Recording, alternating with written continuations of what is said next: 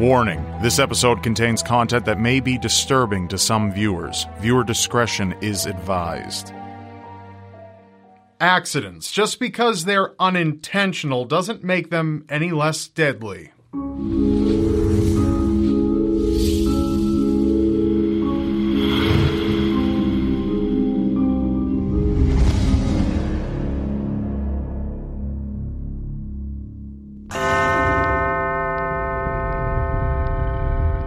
Schools are supposed to be safe environments for children to learn in, however, tragedy does have a way of sneaking in. It was March 4th, 1908, when the lives of numerous families around Collinwood, Ohio were torn apart. Collinwood, back at this time, was a community that since has become a neighborhood in the city of Cleveland. It was also home to Collinwood School, also known as Lakeview School, a 4-story building which housed hundreds of students. Little did parents or the children who attended this school know that on that cold day in early March, they would become part of an event that would initiate safer standards for schools across the entire country. But this beneficial change would come at a devastating cost. It was early morning, and hundreds of students had assembled in their classrooms. A sizable furnace in the basement of the school was raging hot, necessary to heat the large building through the freezing winter months. Though the outside of the school was made of load-bearing masonry, much of the structural aspects of the school's floors were composed of wooden joists. The floors supported by these joists were always well-oiled throughout the entire building, from hallways to classrooms, combined with the startling fact that the main stairway in the school, which extended from the front door to the 3rd floor, had not a single fire door on it, was a recipe for disaster. Just before 9 a.m., the furnace began to overheat, and as a result, nearby exposed wood began to scorch. The flammable structure rapidly caught fire, and the fire began tearing up through the floors and engulfing everything it could reach. The large amount of wood and oiled floors fueled the fire exponentially, and soon classrooms became overwhelmed with smoke. The children panicked while teachers attempted to maintain order. By the time most people realized there was a fire, it was too late to escape it, as exits were blocked within minutes by the relentless, furious inferno. Students flooded into the stairwell, attempting to escape in a panic. Students clashed into one another as children from below tried to climb the stairs in search for a way out, while students from the upper levels ran down. The stairwell acted as a chimney and choked anyone inside. Those not caught in the stairwell were pressed and trapped against doors that were either locked or only able to be opened inwardly.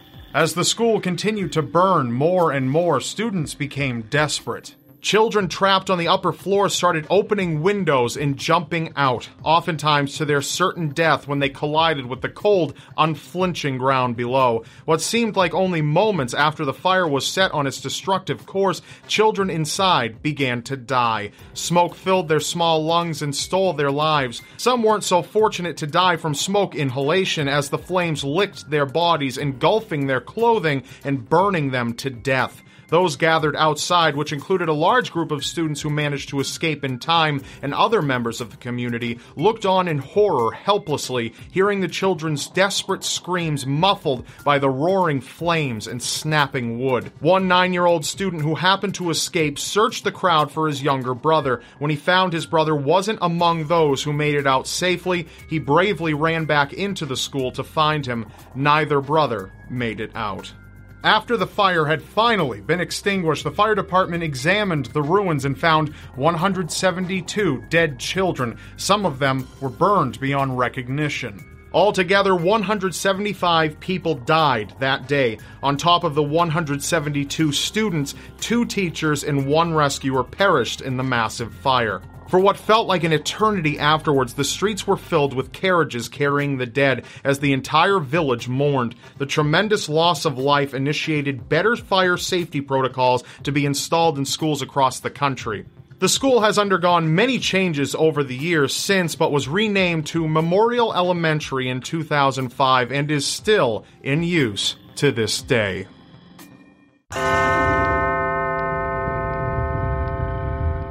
You might want to take a deep breath for what's next. London in early December of 1952 was not a place you would have liked to be living. It was especially cold, which really wasn't out of the ordinary, but in order to keep warm, London residents were burning an exceptional amount of coal. Post-war domestic coal in this time period wasn't the highest grade quality either. It was considered to be low grade and highly sulfurous. This means when burnt, it produced more sulfur dioxide, a toxic gas. Aside from residents burning the coal, there were numerous coal-fired power stations in the Greater London area also burning away. This could all be considered normal, but then suddenly the weather changed, and so did everything else. Bizarre weather conditions aligned perfectly and ended up leading to disaster. As if the coal didn't produce enough pollution on its own, more pollutants from steam locomotives and diesel buses pumped into the air, along with winds blowing heavily polluted air across the English Channel from industrial areas of continental Europe. All of these things came together in a perfect storm of sorts. Incredibly cold weather combined with an anticyclone and windless conditions collected all of the airborne pollutants and formed it into a heavy blanket that covered the city and invaded residents' homes. This thick, cold, stagnant air was trapped under a layer of warm air above. This incredibly toxic gas contained particles of soot and created a yellow-black haze over everything. With no source of any significant wind, the smog was locked in place and simply continued to thicken as chimneys and other sources of pollution continued to pour into the air. London residents are no strangers to thick fog, but this fog had a visibility reduced to the point that you felt you were nearly blind at times. Transportation was rendered nearly impossible, which included the ambulance service, meaning that people who became ill or injured needed to transport themselves to the hospital. However, they could manage in the thick smog. It became so bad that people who would leave their homes would need to shuffle their feet in front of them and feel around to be sure they didn't misstep and fall. But what seemed to be just a terrible annoyance turned out to be something else entirely. No one seemed to get too distressed over the fog. Fog was normal. Perhaps this was worse than usual, but still it was believed to be nothing to get too worried over. And then suddenly, people began to die. The very young and the elderly, or those with respiratory conditions already, were at a greater risk and began dropping one by one, the smog choking them to death. More and more people as time went on continued to die, with even more reporting their illnesses. Respiratory infections and hypoxia developed and pus obstructed the air passages of the lungs. When all was said and done, an estimated 12,000 people were dead, with hundreds of thousands of people impacted by varying degrees of illness. This event inspired a closer and more careful approach to air pollution, but even with new protocols in place, another toxic fog swept over London again a decade later. But fortunately, it wasn't nearly as bad as what will be known forever as the Great Smog of 52.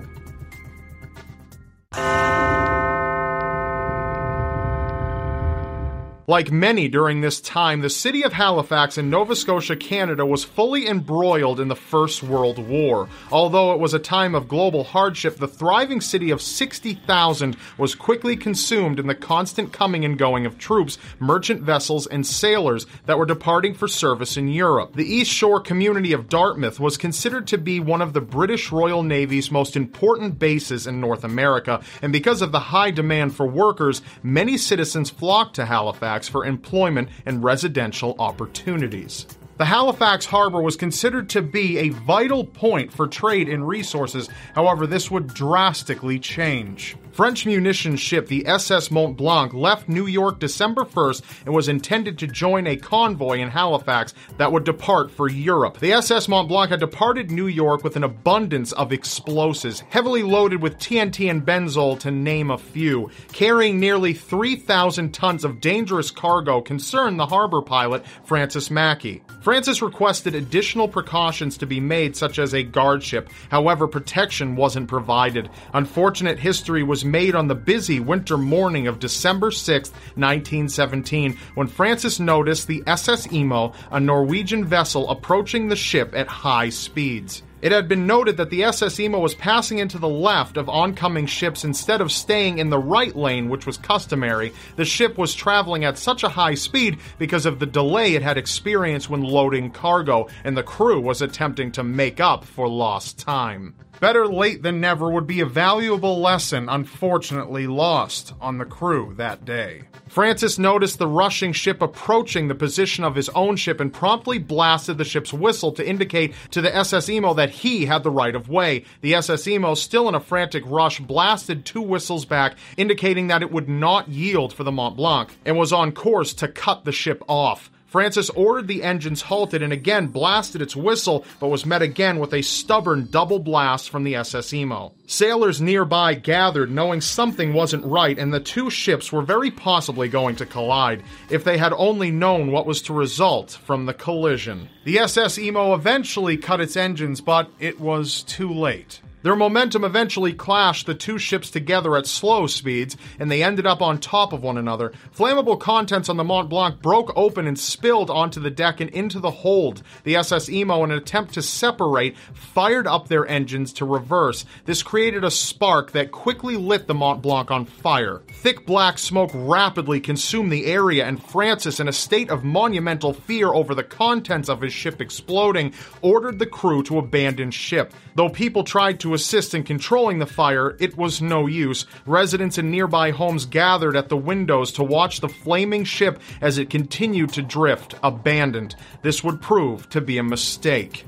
Around 20 minutes after the collision, the raging fires finally ignited the highly explosive cargo aboard the ship. The ship was entirely blown apart in one of the worst accidental explosions in history. It was so powerful and bright that residents looking out their windows were immediately blinded by the flash. The blast wave radiated from the explosion at more than 1,000 meters or 3,300 feet per second. At the center of the explosion, temperatures exceeded 5,000 degrees Celsius or 9,000 degrees Fahrenheit and was accompanied by pressure in the thousands of atmospheres. Deadly shards of iron, white hot, rained down from the sky on Dartmouth and Halifax. The shockwave from the event traveled through the earth at around 23 times the speed of sound and was clearly felt by residents of Cape Breton, located 207 kilometers or 129 miles away. Over 1,600 people were killed instantly, and around 9,000 people were injured, resulting in over 300 further deaths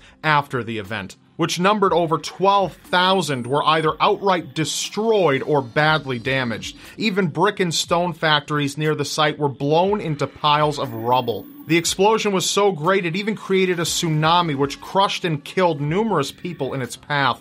Bodies hung out of windows dead. Some people's heads were blown completely off. Even the telegraph wires overhead had dead, mangled bodies caught and wrapped up in them. All in all, nearly 2,000 people lost their lives that terrible morning, and the surrounding areas were changed forever. A sobering reminder that humanity can often underestimate the impact of its own advances. Despite the tragic loss of life, only 1 crew member from the Mont Blanc died in the event. Amusement parks are intended to be a fun-filled and thrilling experience. However, a thrill isn't exactly a thrill if there isn't a little risk involved. Stay with us. We'll be right back. Bloody FM presents Hometown Ghost Stories, a paranormal podcast that investigates a new town every week, bringing you all the hauntings, from haunted houses to castles, bridges to asylums, wandering spirits to demons. Over 100 episodes covering different towns all over the world. Tune in to Hometown Ghost Stories live on YouTube every Tuesday night at 9 p.m. Eastern or on any podcast platform and find out if your hometown is haunted.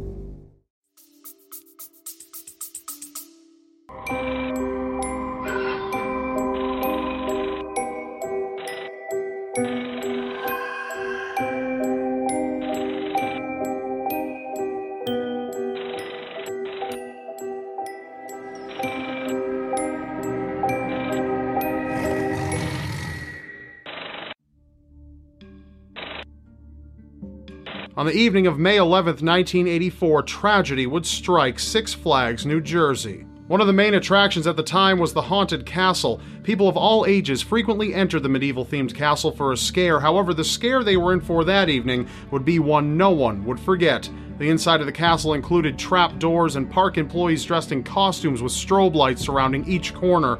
It was approximately 6:35 p.m. when 29 visitors ran out of the attraction after spotting a mass of black smoke entering the dim corridors.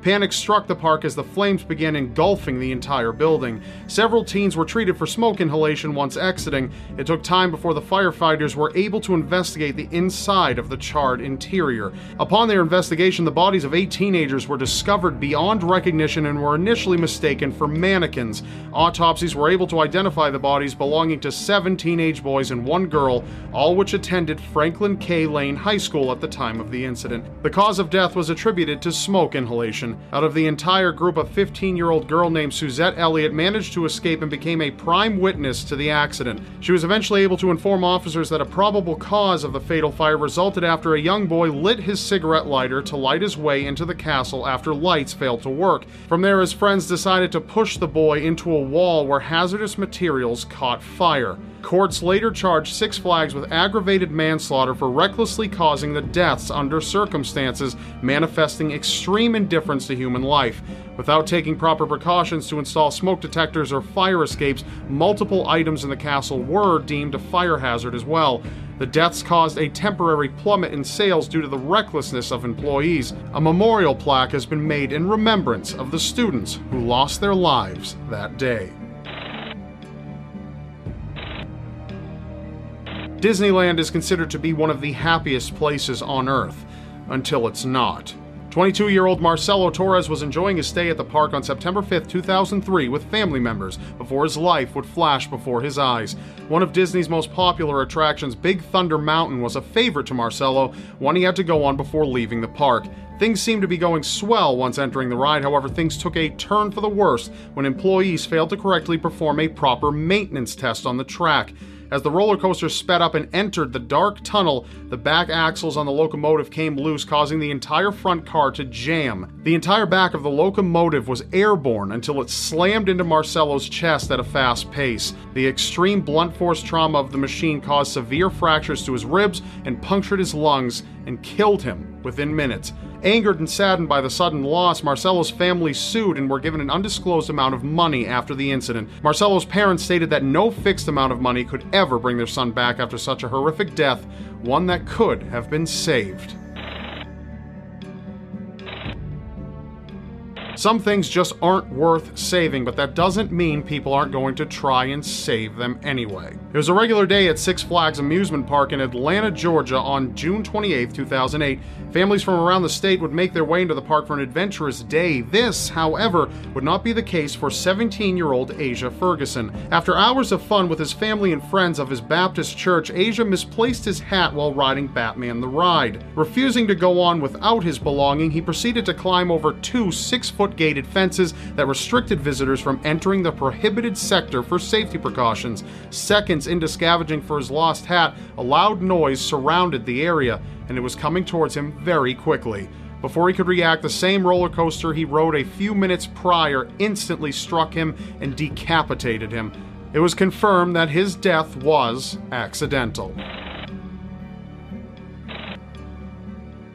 Action Park was a huge hit when it opened in 1978, however, it was plagued by numerous accidents. With hundreds of accidents being reported at the park on a daily basis, it became such a dangerous health hazard to visitors that personal medical assistants and ambulances were always present due to the constant injuries happening to visitors. On August 1st, 1982, 27-year-old Jeffrey Nathan was kayaking in Action Park's water ride called Kayak Experience. While riding the kayak, Jeffrey lost his balance and tipped over the boat. As soon as his body fell into the water, he experienced severe electric shock due to wiring that enabled water waves to move the current. The extreme shock to his body sent him into cardiac arrest and killed him instantly. Though the medical team attempted to revive him, he was unable to sustain the water-based electrocution and was pronounced dead at the scene. The Kayak Experience closed immediately after Jeffrey's death. A week prior to his accident, a 5-year-old boy drowned in the park's wave pool that many like to call the Grave Pool. Due to many legal problems, Action Park closed down in 1996 but reopened in 2014 and is still open today. Safety is always the first step to a successful amusement park. Or at least it should be. On May 1st, 2015, Longshan Amusement Park in China experienced its first incident involving the deaths of 2 visitors. Rides were running just fine until the park came to a sudden halt after 2 tourists fell over 20 feet to their death from riding a high-octane attraction called Scream. It was reported that both passengers didn't have enough time to fasten their seatbelts before being launched into the air and fell hard onto the concrete beneath them. Shocked by the accident, people from the park surrounded the attraction and began filming the bloodied bodies on their mobile devices. Park employees are currently in the middle of court appeals for failing to go over safety procedures prior to starting the ride. Due to tourists recording the incident, graphic images and videos have been released on the internet, causing a major downfall in the amusement park's attendance record. Stupidity oftentimes results in an untimely death. It was May 15, 1964 when Mark Maples took his final visit to Disneyland in Anaheim, California. Impressing friends and fooling around are quite common for teenagers, and this was unfortunately the case for Mark as well. He decided to ride Matterhorn bobsleds, a roller coaster which went to the top of a man-made Switzerland mountaintop. While the coaster slowly made its way up to the peak of the mountain, Mark unbuckled his seatbelt in order to stand up as the bobsleds neared the very top. Seconds after standing up, he lost his balance and was violently thrown from the ride, falling down to the bottom of the mountain. The sudden impact caused him to severely fracture his ribs and skull and caused significant internal injuries. Mark died from his injuries 3 days later in the hospital and was officially documented as the first fatality in Disneyland history. His body currently rests in Forest Lawn Memorial Park in Orange County, California. Vacations are meant to be unforgettable, but unforgettable could mean a number of things. On January 29, 2009, 59-year-old British tourist Keith Clark booked a trip to Orlando, Florida in hopes of having a relaxing trip away from work. One of the main attractions on his itinerary included spending the day at SeaWorld and swimming with the tropical fish in Discovery Cove. While swimming, he accidentally cut his toe on a piece of coral in the water. He didn't think too much of it until his toe turned purple and he eventually went into septic shock and collapsed. Once entering the hospital, doctors found out that Keith was a hemophiliac, meaning his blood could not clot after he was cut. The vacation was cut short and he was immediately airlifted to the UK by air ambulance to Manchester Royal Infirmary. Both of his legs were amputated in order to save his life as a last resort of blood poisoning. Keith died from multiple organ failure caused by group infection, all due to a minor cut inflicted at a park made to make happy memories. It was April 16, 2004 when Beverly Williams would lose her daughter. 16-year-old Hayley Williams from Wales was on holidays with her mother and sister. The two sisters decided to spend the day at Oakwood Theme Park in Pembrokeshire, Wales, while their mother stayed back after feeling unwell. Hayley made her way onto a popular roller coaster known at the time as Hydro. As the roller coaster made its way to the very top, Hayley fell approximately 120 feet from her chair after her belt failed to properly restrain her. She was pronounced dead at the hospital from her severe internal injuries. In February 2008, the park was charged by the health and safety executive for failing to ensure maintenance. Hayley Williams' family was given an undisclosed amount of money. However, they continue to seek justice for the tragic loss of their daughter on that fateful day.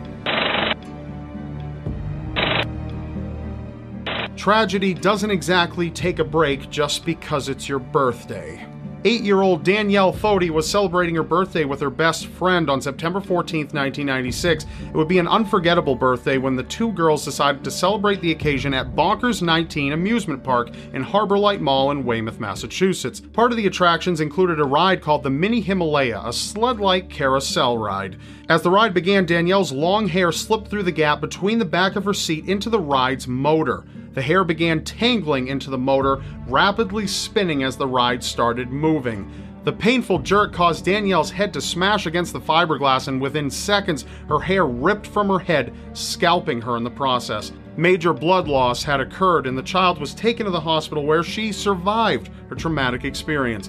The accident enraged her parents, and they eventually settled for $7.5 million that went towards their daughter's reconstructive surgeries in August of 1998. Bonkers 19 Amusement Park was shut down in October 1996 as a result of bad publicity after Danielle's frightening incident. Once deemed the world's safest roller coaster, we begin to realize that the words safest and safe actually have two different meanings. Life would change for the 12 passengers who boarded the Mindbender roller coaster on June 14, 1986. Located at the West Edmonton Mall in Alberta, Canada, the roller coaster consisted of 3 loops and was considered to be one of the world's largest roller coasters inside of a mall. On that fateful evening, passengers waited nearly 30 minutes as maintenance crew worked on what seemed to be a minor technical difficulty at the time. Not feeling right about the boarding, many people left the line after previous maintenance work had been done just hours prior. Things were going just fine as soon as the ride began, but it wouldn't last long until the last car derailed as the roller coaster commenced its way into the second loop. The car fishtailed in the air, banged into the tracks, and swung violently in the air just as the roller coaster began making its way towards the third loop.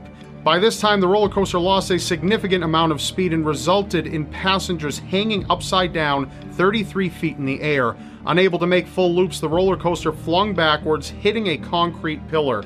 The tragedy cost the lives of David Sager, Tony Mandrusiak, and Cindy Sims, while leaving its fourth victim, Rod Chaco, in critical condition. Passengers were treated for shock and bruises, while the fourth victim left the scene with a broken shoulder, 2 broken legs, a broken pelvis, and a punctured lung. Investigators revealed there were problems in the translation from German to English in the maintenance information scripts. Mindbender crews were not provided with a special inspection order from the General Safety Service divisions, resulting in inspections to be made visually from employees. It's been a little over 25 years since the fatal accident that continues to haunt the passengers on the roller coaster that fateful day. Trips to an amusement park could end up being the highlight of your summer, but don't forget, it could also mean something else entirely. Thank you for listening. Be sure to follow the Seriously Strange podcast so you don't miss what we've got in store for you. Watch the shadows and stay alive out there. Thanks to all of you for your support. The Seriously Strange podcast is made possible due in part to contributions made by our listeners like you. So if you would like to keep the Seriously Strange podcast online and accessible, please consider pressing the link that says support the show in the description of any podcast episode. You can then choose your preferred way to donate and send a contribution our way, because we can't do this without our listeners' support. If you decide to contribute, it's tremendously appreciated, and we thank you so much. We read every single message included with each contribution, so feel free to include your comments or even make a request for a future topic. Thanks for listening. We've got a lot more in store for you. Take care and enjoy your next episode.